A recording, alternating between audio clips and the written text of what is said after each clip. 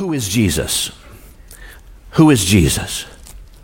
You might say Jesus was an amazing person whose teachings are the foundation of our moral and ethical behavior. Who is Jesus? You might say Jesus was a remarkable man who cared for the poor and the disenfranchised. Who is Jesus? You might say Jesus was a courageous leader who didn't deal very well with hypocrisy and he berated the abuse of power. Who is Jesus? You might say Jesus was easy to like, and he certainly was. But is that where it ends? Is that all that Jesus was? Is that all that Jesus is? I remember having a discussion with a lady who happened to be from the Hindu faith. And in the building next door, what we call Building 105, is where our Taekwondo classes have met, our martial arts lessons have met for years and years and years. And I remember I was running the classes at the time, and I did an enrollment, and a lady came in with a couple of her children. And I sat down with her, enrolled her kids in the program, and explained that this is a Christian program, and she seemed to be fine with it. The Hindu faith believes in like thousands of different gods. And so she was fine with it. So I thought, well, I've got a moment while I'm doing the paperwork with her. I'm going to go ahead and ask her a question. And the question that I asked her was pretty simple. What do you think of Jesus? What do you think of Jesus? To which her response, I'll never forget it. She said, oh, Jesus, he was a good man and a wise teacher.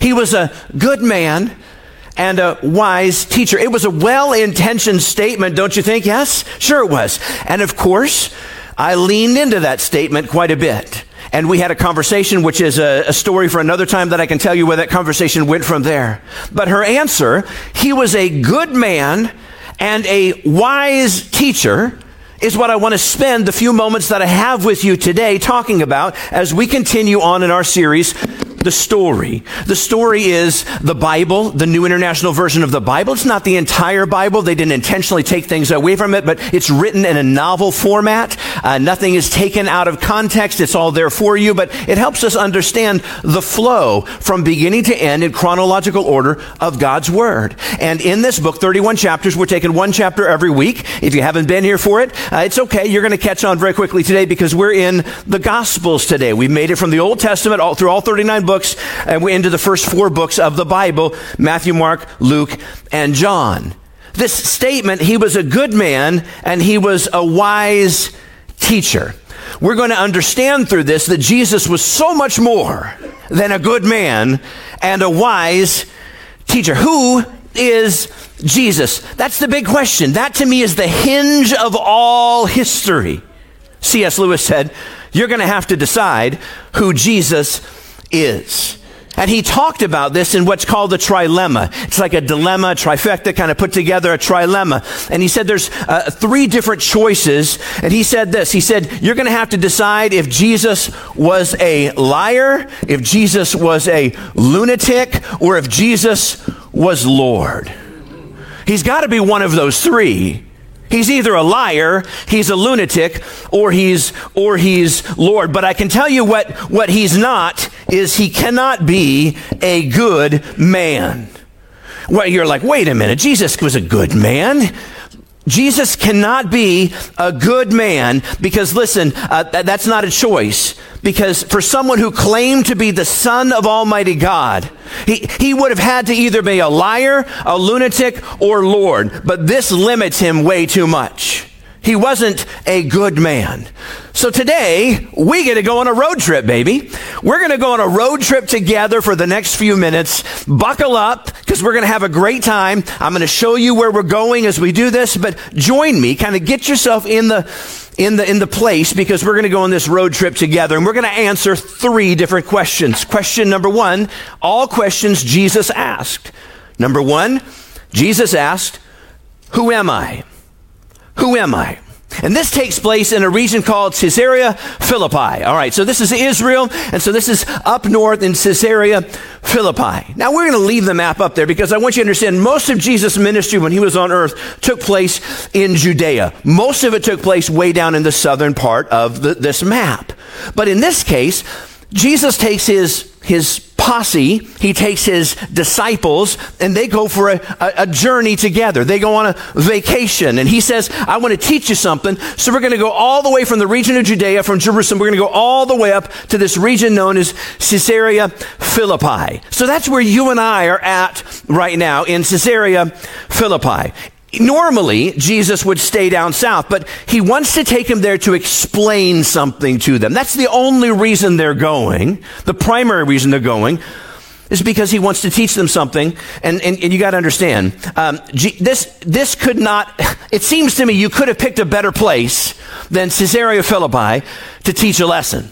Because Caesarea Philippi was to religion what Walmart is to shopping. Let me explain what I mean by it. Every conceivable variety was there in that place. You know what I'm talking about, yes? And every conceivable variety was right there in Caesarea Philippi. It was a cross-section of religious claims of that day. The city was located in the northern part of the Galilean empire, of the Galilean region. And Jesus was trying to answer the question, have them answer the question, who am I?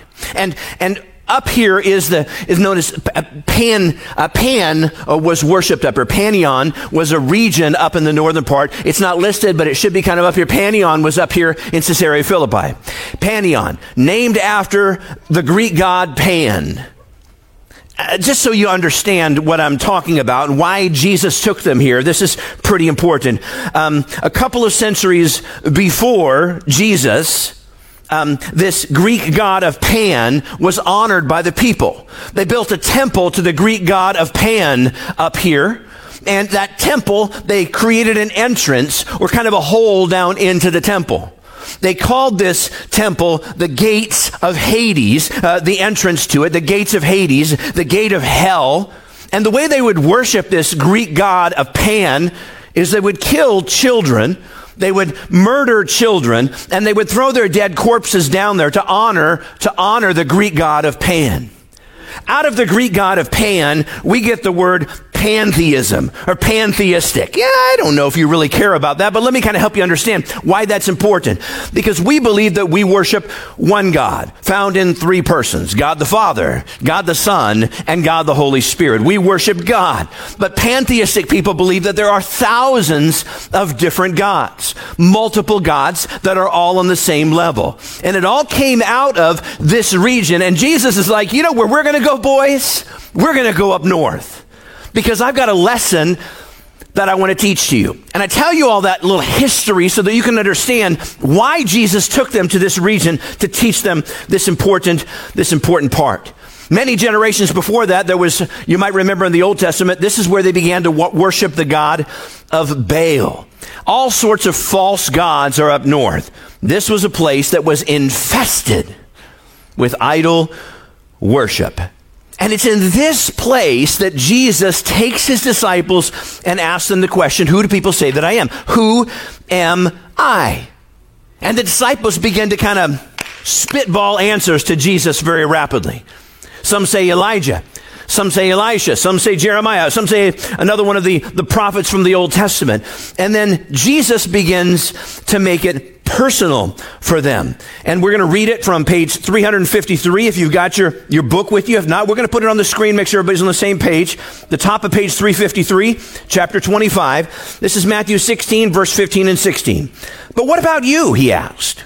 Who do you say I am? And Peter answered, you are the Messiah. Now the storybook stops there, but the rest of the verse, as recorded in the NIV, says, you are the Messiah, Son of the living God. Son of the what? The living God. Because everywhere around them, if we can put that back up there again, that map please, everywhere around them up in this region were a bunch of dead gods. There wasn't one God that was still alive. Jesus was alive, and Jesus still is alive. And so Peter acknowledges that and says, you are the Son of the living God. Jesus, if he's the Son of God, then he can't simply be a wise teacher or a good man. That's a slap in the face. And so who is Jesus? Well, Jesus told us when he spoke of himself with the phrase that he used, and you read it this week over and over again. He said, I am the Son of Man. The Son of Man.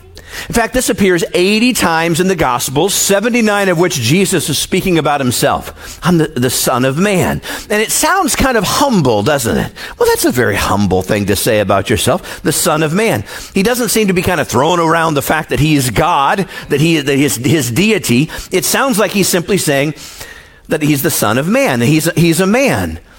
But there's something about this.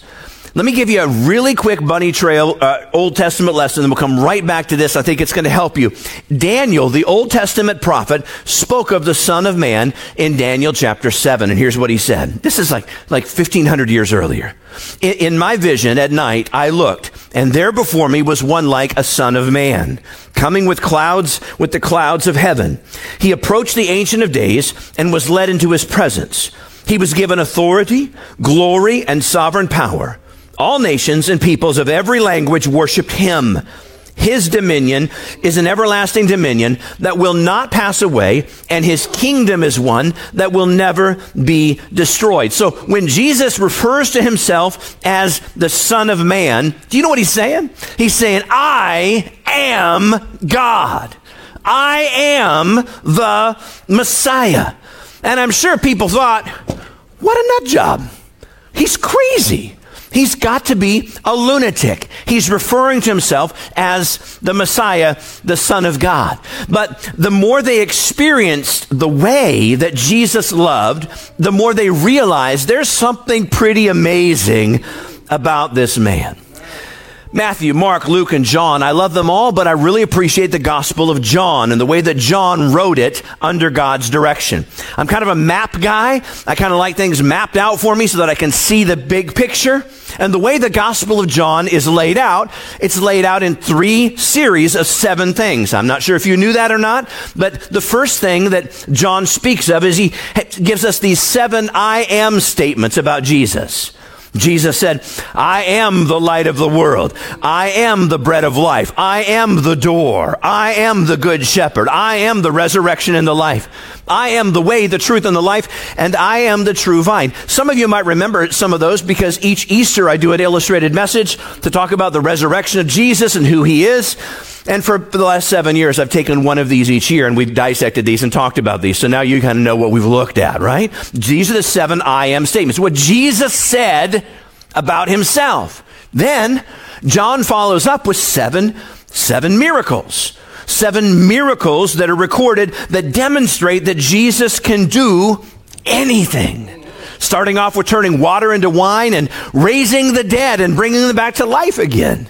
And then John continues with 7 eyewitnesses who say, you are the Son of God. From Nathaniel to Thomas, who we know was doubting at the beginning. But these 7 witnesses confirm, you are the Son of God.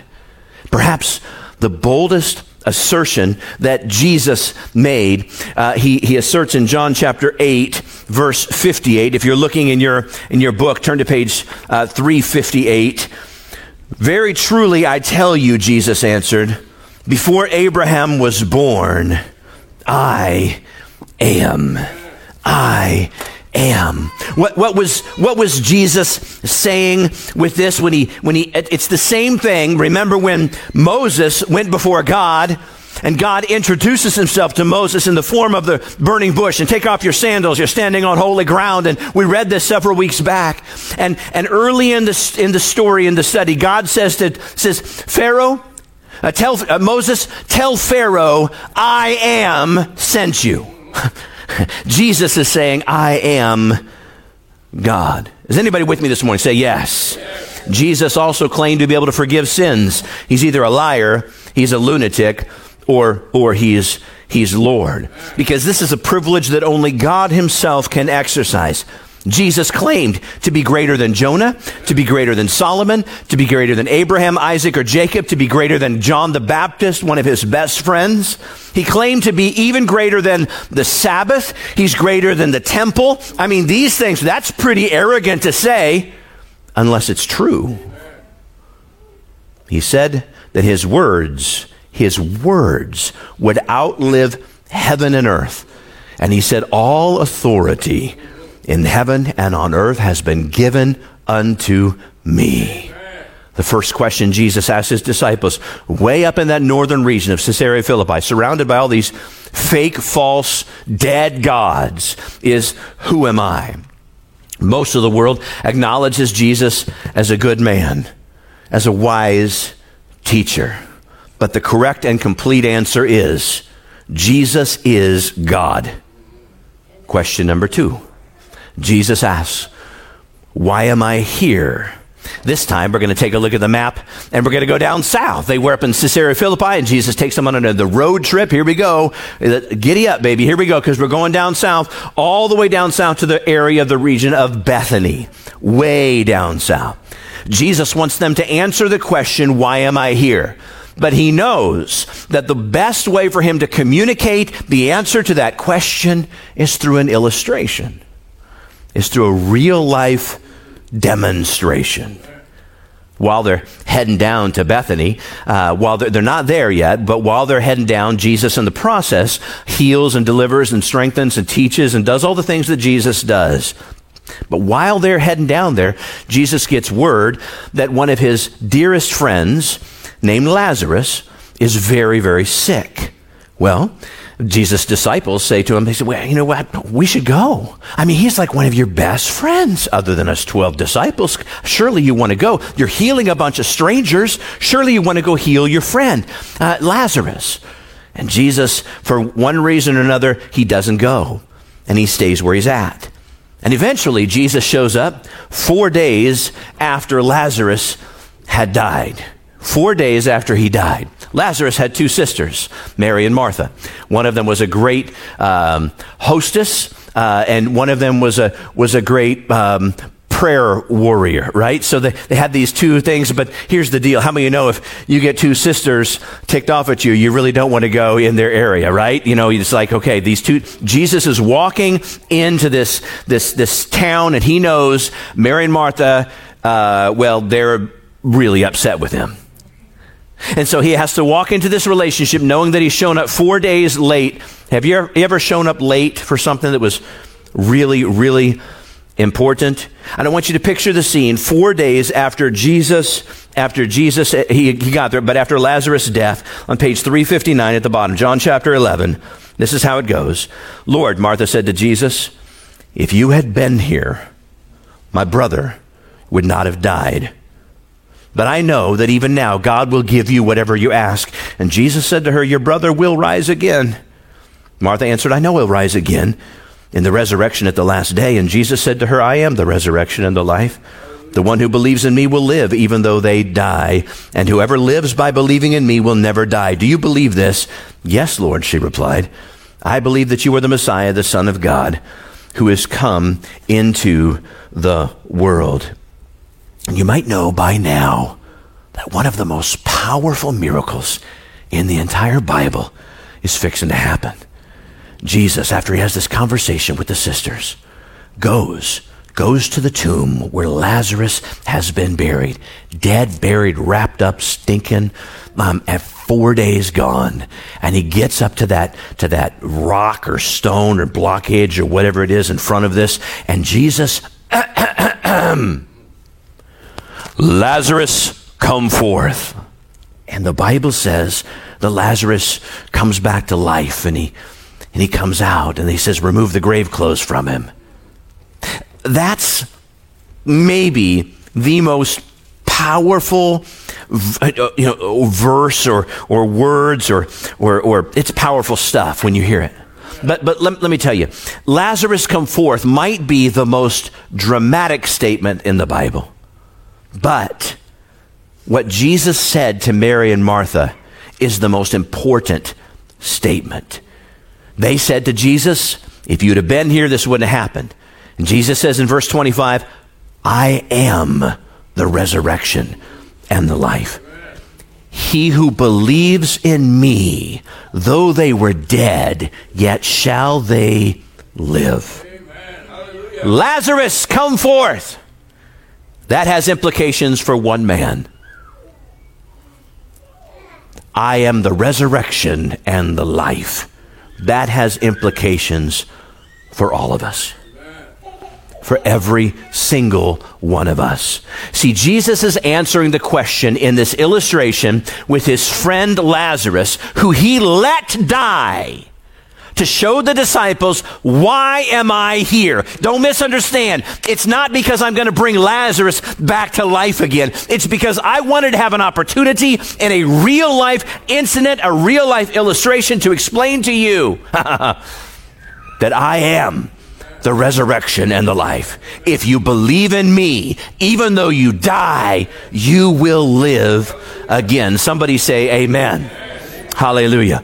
The answer that he brought was, he's saying, listen, I came to give you new life. I came to give you new life on this earth that's abundant, and I came to give you new life after death that's eternal. Now, in both locations, Jesus told in Caesarea Philippi up north, on the road trip up north, and down south in Bethany, in both locations, Jesus had told his disciples, I'm going to die. You need to know this. I'm going to die. And they didn't get it. And we read the Bible and we're like, well, you guys were a bunch of knuckleheads. Why couldn't you get this? It's because we're seeing the story in its fullness. But have you ever looked back on your life and gone, now I get it, right? Now I understand why I was going through what I was going through. But at the time when you're going through it, you don't understand. That's where the disciples were at. At the time, they had no idea why Jesus was saying that he's going to die.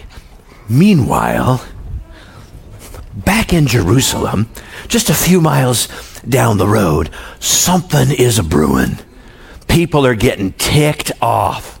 The religious leaders, I don't know how they found out about it. Maybe they got an email, I'm not sure. But they found out about up here what Jesus had done, all the people he had healed. Extra, read all about it. Maybe they got a paper on their front. I'm not sure how it happened, but somehow they got the news that Jesus had been claiming to be the Messiah. Jesus had said, I am God. And the religious leaders of the day were mad, hot as a hornet. And they began to plot. They began to plan how they were going to kill this man named Jesus. Now, I got to tell you, when I think about this, the story is going to end that Jesus does indeed die. But not because of their desires, but because of his willingness to pay for our sins. And we're going to talk about that in 2 weeks. So chapter 26 is in 2 weeks. I'm telling you what, the next couple of Sundays, you don't want to miss. We're talking about the death and burial of Jesus. And then we're talking about the resurrection. You don't want to miss this, guys. But listen how they justify, the religious leaders of the day justify on page 361. One of them, named Caiaphas, who was the high priest that year, spoke up. You know nothing at all. You don't realize that it's better for you that one man die for the people than that the whole nation perish. What's happening here? This leader is going, there is an uprising taking place in this region of Jerusalem, down here, this area of Jerusalem, the whole region of Judea, in fact, the whole Israel, the whole then known world was getting really excited about Jesus. And their concern was, if we let this go, there's going to be a riot. Because you see, the Roman world had occupied Israel at the time. In other words, they were controlling this nation. They were living under the Nazi regime. And they had to figure, they were thinking to themselves, the Nazi regime, wasn't really the Nazis, stay with me, it was the Roman world, but they were living with this Nazi regime, and they were thinking, the Nazi regime, the Romans were thinking to themselves, oh, if we don't stop this, these people are going to get so pumped, they're going to get so excited, they're going to revolt against us. So then in Jerusalem, they said, we got to do something, we got to kill this man named Jesus. Now, if I was on the board of elders with Jesus, the advisory team for Jesus, and we sat down around the conference table and we understood that the people in Jerusalem, the leaders, were going to kill Jesus, I may make a motion to say, I move that Jesus lay low for the next couple of weeks and don't do any more public teaching. All those in favor say aye, and there'd be one abstain, and it would not pass. Because Jesus decides, okay, so they say they're going to kill me. Everybody's getting stirred up in Jerusalem. I'm in Bethany right now. Troy says I should go up north. I should hide out in the mountains, but I'm going to go straight into Jerusalem. I'm going to go into the den of lions. And this time, God's not going to shut the mouths of the lions. I'm going to be the one that's going to sacrifice myself in the midst of the lions that are going to savagely tear me. Oh man, I hope you're understanding this, because this is a lot of fun to teach. Tear me apart. Jesus knew what needed to happen in order to save the world. And then on page 362, we're looking at this thing together, the bottom of the page. They were on their way up to Jerusalem with Jesus leading the way, and the disciples were astonished, while those who followed him were afraid. Again, they took the 12 aside. This is the disciples. Jesus took them aside and told them what was going to happen. Here's what he said to them. We're going up to Jerusalem, and the Son of Man will be delivered over to the chief priests and the teachers of the law. They'll condemn him to death. He will and hand him over to the Gentiles, who will mock him and spit on him, flog him and kill him. And 3 days later, he will rise. Don't you think that that's a pretty clear definition of what's going to happen? And now Jesus is on his way to Jerusalem. There is no backing down. It's one more assertion that he is who he claimed to be. Back then, it was customary that during a time of war, the king, the leader, would ride into the city on a horse or on a steed. But during a time of peace, the king, the leader, would ride into the city on a colt or on a donkey. Let's pick this up. Mark chapter 11. We're going to take a look on page 363. They went and found a colt outside in the street, tied to the doorway. As they untied it, some people standing there asked, "What are you doing untying that colt?" And they answered as Jesus had told them to, and the people let them go. That's pretty cool. When they brought the colt to Jesus, he threw their cloaks over it. He sat on it. Many people spread their cloaks on the road, while others spread branches that they had cut in the fields. Those who went ahead and those who followed shouted, "Hosanna! Blessed is he who comes in the name of the Lord. Blessed is the coming kingdom of our father David. Hosanna in the highest heaven." This was the red carpet treatment. I'm telling you what they did. They pulled out all the stops for Jesus. This is a direct fulfillment of what it said by the prophet Zechariah in the Old Testament, Zechariah 9:9, where hundreds of years earlier it said that the Messiah would come riding into Jerusalem on a donkey. And as you read this week, the people got angry, or the religious leaders, let's put the map back up, the religious leaders got even more and more angry at Jesus as he was riding in on the donkey. What's up with the donkey thing? Jesus is the king who came to bring peace on earth. He's riding on the donkey. He didn't come riding a horse saying, I'm coming to kill and destroy. He said, I'm coming to bring peace to the earth. But in order to bring peace to the earth, he has to do battle on our behalf. So Jesus is riding in. They're getting more and more angry, and they decide it's better for one man to die than it is for there to be a great big riot. And they tell Jesus, the religious leaders say, "Jesus, tell these people to stop crying out to you." And he stops and he stares at them with steel in his eyes, and he says, "If they stop crying out to me, these rocks will cry out to me." Oh, man. Wow! What a moment. time and time again, Jesus drives home that he's not just a good man. He's not just a wise teacher. He is the King of all kings and the Lord of all lords. He is the Messiah. And he's calling them out. And friends, he's calling you out today as well. He's forcing us to make a decision about his identity.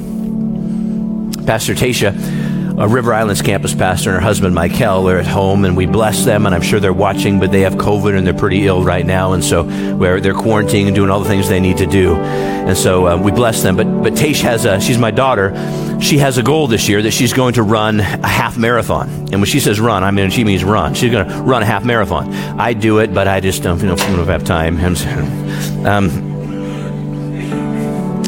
It made me have respect a little bit for this story because I thought about kind of doing this myself. Let me give you an illustration here and explain. Back in 1980, this lady by the name of Rosie Rerise, she competed in the Boston Marathon, 1980. Some of you might or might not remember. She competed, but she cheated. You see, she started off running the race. Bang! Off she goes with everybody else. But she took a detour. And she sat, and she waited, and she waited, and she waited. And then for the last mile, she jumped back into the race. How many know that's my kind of marathon? Yes, right? Okay. Maybe the last block, whatever I'm talking about. Anyway, the only problem was she miscalculated. She miscalculated her time, and she ended up finishing so early that everybody was wondering what in the world was going on. I mean, this picture, when she crossed the finish line, acting as if she'd run the 26.2 mile marathon, a perceptive reporter came up to her as soon as she crossed the finish line and threw the microphone up in her face. And he said to her, "Madam, either you are the fastest woman on the face of the earth or you're a fraud." And when it comes to Jesus Christ, either he is God's son who conquered death, or he is the biggest fraud that has successfully pulled off the biggest hoax of all time. But a good man is not an option. How could a good man lie repeatedly about his identity? And so, the question in Caesarea Philippi, that region up north, Jesus asked the disciples, "Who am I?" In Bethany, Jesus used the illustration of his friend Lazarus' death to answer the question, "Why am I here?" But the more important question that Jesus is asking all of us today, you think you're here because of this reason or that reason? You're here because of this. And he's asking you, what is your response? What's your response? I was in Israel several years ago on a trip, pastor's trip to explore Israel. It was a fascinating time. We had a tour guide.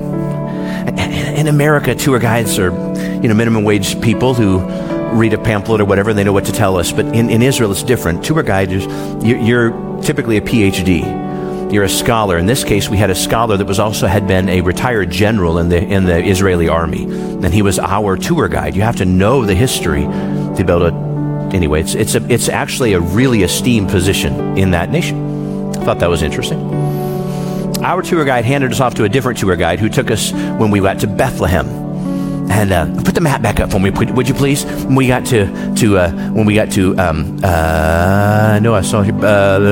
Bethlehem. All right, so so take the map off real quick. I don't want people looking for Bethlehem.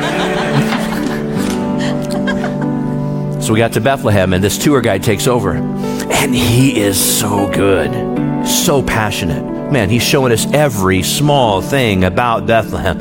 And the guy is just really impressing me, enthusiastic. So find myself walking next to this tour guide as we're heading back toward the bus. And I asked the guy, I can't remember his name, but I asked the guy, I said, are you a follower of Christ? Must be pretty excited to be a follower of Jesus and do this for a living. And he's like, oh, no, I'm a Muslim.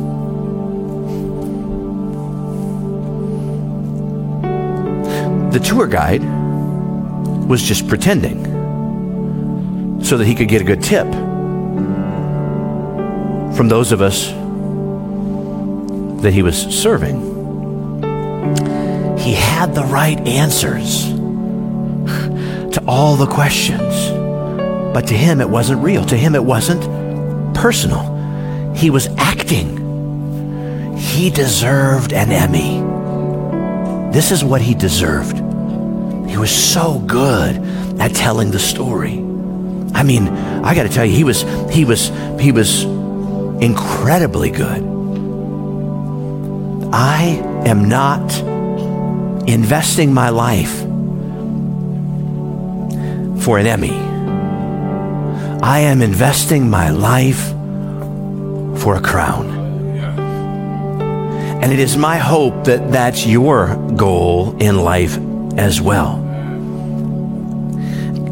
You might be expressive and you might be emotional in the way that you worship God and demonstrate your faith. You might be knowledgeable. I have so many people say, I've read the Bible cover to cover. First of all, you're probably lying to me. But second of all, if you have, that makes you no more a Christian than walking into McDonald's makes you a French fry, right? It doesn't make you a Christian.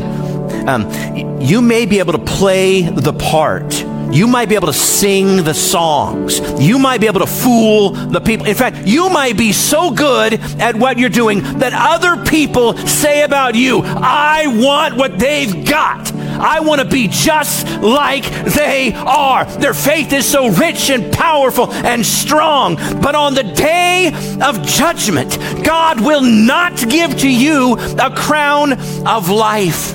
That is the truth. He might give you an Emmy. Hey, great job. Congratulations. Now depart from me, you worker of iniquity, because I never knew you. It's not good news, but it's the truth. But the good news is we still have time. If you're a follower of Jesus Christ, not just a fan, but a follower of Jesus Christ, it should change the way you act. It should change the way you talk. It should change the way you live. Because if you truly surrendered your life to Jesus Christ, you're not on the throne anymore. Rob, you got your car keys? Hand it to me. Can you hand your... I need your help, brother. Help me with this illustration this morning. Man, if you wouldn't have had your car keys, that would have been a terrible thing, right? So I got car keys here. And it's kind of like when you get saved, it's kind of like you're saying to Jesus, once you drive. Once you drive. I don't want to drive. And you can't then steer from the back seat. You got to trust the driver of your life. Can I just be really raw and honest with you at the beginning of this new year? Some of you are living your life that you might just want to turn in your keys because you're driving anyway. Either he's Lord of all or he's not Lord at all. I don't know what's going on. Thanks, bro. I don't know what's going on in your life today or what's going on, but Jesus was either a liar or he's crazy or he's Lord. And I know, not just by faith, but on historical accounts, we know that Jesus was not a liar. We know that he didn't lie. We also know that Jesus was not a lunatic. He wasn't crazy. You know what I'm going to do? I'm just going to do a cross-off thing here because he wasn't a liar and he wasn't a lunatic. The only viable option, a reasonable response, is that Jesus was who he claimed to be. Jesus is Lord. He is the Son of the living God. He is the resurrection and the life. He is the only one who can forgive you and forgive me all of our sins. Not some of them, but all of them. All our sins, all our shortcomings, every one of them. But a good man? Yeah, that's just not enough. Would you bow your hearts and your heads with me as we conclude today? No one looking around for just a moment. I don't really know what's going on in your life, but I know that there's something happening inside of you right now. And I'm wondering if maybe in your life you're thinking of some things that you've taken the keys back. You said, I'm in control of this part of my life. I'll do it my way. I'm in charge. And Jesus is passionately pursuing you. He's been chasing after you for so long. And he wants you to know that your life is safer in his hands than it is in yours. That he loves you with an unending love. In fact, he went to the cross to show his love for us. He died that we may live. And the prayer this morning is, may we choose to honor and glorify Jesus with our choices that we make, rather than seeking to please ourselves.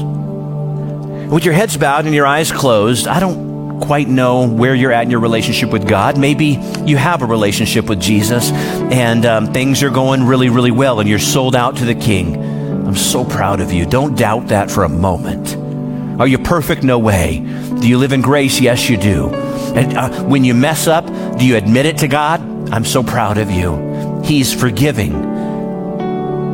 Maybe though, you qualify for an Emmy today. Now, you've got people fooled, but you know deep down inside there's something going on, and the longer that something that's going on is there, the further it separates you from God. Before you know it, you're going to realize that you're so far away from God. Maybe you've never been introduced to Jesus before and you've never really taken time to think about your eternal destiny or what God has for you. He loves you. He's been chasing after you. I'm telling you what, it doesn't matter how old you are, how young you are. It doesn't matter what color your skin is. It doesn't matter how much money you have at the bank. It doesn't matter how big or small your family is. It doesn't matter how messed up you've been. Jesus loves you, and he wants to be in relationship with you. And there's only one way to do that. You can't pay enough money. You can't do enough things for God. You'll never get favor with God. The only way you do it is by saying to him, I'm sorry. Forgive me of my sins. Come into my heart, change my life. And when you do that, you're set free. You're on a new path. You've given the keys completely over to him, and he will guide your paths. With your heads bowed and your eyes closed, no matter where you're at today, if you'd like to say to the Lord in this new year, I commit to you fresh and anew. My life is not my own. I've been bought with a price. I give the keys over to you, Jesus. I don't want an Emmy. I want a crown. I don't want an Emmy. I want a crown. I don't want to pretend. I want to be real. I don't want to lie. I want to be authentic. Jesus, I give my life to you today. I'm going to count to 3. And when I get to 3, it doesn't matter if you've known Jesus, but you're slipping. It doesn't matter if you've known Jesus, but you slip far away. It doesn't matter if you've never known Jesus. You want to come to know Jesus today. Wherever you're at in your life, if you're ready to make that commitment and say, okay, Jesus, I get it. I hear the bell, the sirens are sounding, the flags are waving. I get the caution light is there. I understand. I submit to you. Here are the keys. Once again, I took them back, and I'm so sorry. 1, 2, 3. Lift your hand and say, God, forgive me. Thank you. Thank you. All over the place. Come on now, lift those hands. Forgive me, Jesus. Forgive me, Jesus. Forgive me, Jesus. Don't hesitate. Put it up. Say, God, forgive me. Jesus, forgive me. Help me, Lord, to live a better life. Help me, Jesus, to serve you in all my ways. Help me, Jesus, to be stronger, more passionate, more courageous in my walk with you. God, I want to serve you with everything inside of me. Now I'd like for everybody in the room to stand. Would you stand all over this place today in honor of our King? Stand to your feet. Man, if you lifted your hand, I want you to pray this prayer. In fact, I'd like everybody to pray this prayer with me. Come on, say it out loud. Dear Jesus, please forgive me of all my sins. Come into my heart and change my life. I commit it all to you. In Jesus' name, amen and amen and amen. Come on, celebrate somebody this morning. Hallelujah. Thank you, God. Thank you, God. Thank you, God. Thank you, God. Thank you, God. I kind of like country music. Somebody said, I'm glad to go. Kind of like country music, so I watched we watched the Nashville New Year's celebration. I don't know if anybody saw that. Some of y'all want to leave right now, but I watched it, and it was a celebration, a party in multiple locations all over Nashville. It was pretty powerful. It was neat to watch. People were celebrating. People were partying. People were excited. And it pales in comparison to what's happening in the heavenlies today, because the Bible says when one person gives their heart to Jesus, all of heaven is rejoicing. There is a party going on in heaven today because of the people that committed their lives to Jesus. What's your next step? Get baptized in water. Be faithful to church. Start reading God's Word. Listen to it. Download the YouVersion app. Listen to it. And get in relationship with people who know God. We can help you with that. We'd love to talk with you about that further. Campus pastors will be available to chat with you, or I'm available. You can fill out a Connect card, or you can connect with us online, whatever works for you. We're proud of you, and we love you. May the Lord bless you. May He keep you. May He make His face to shine upon you.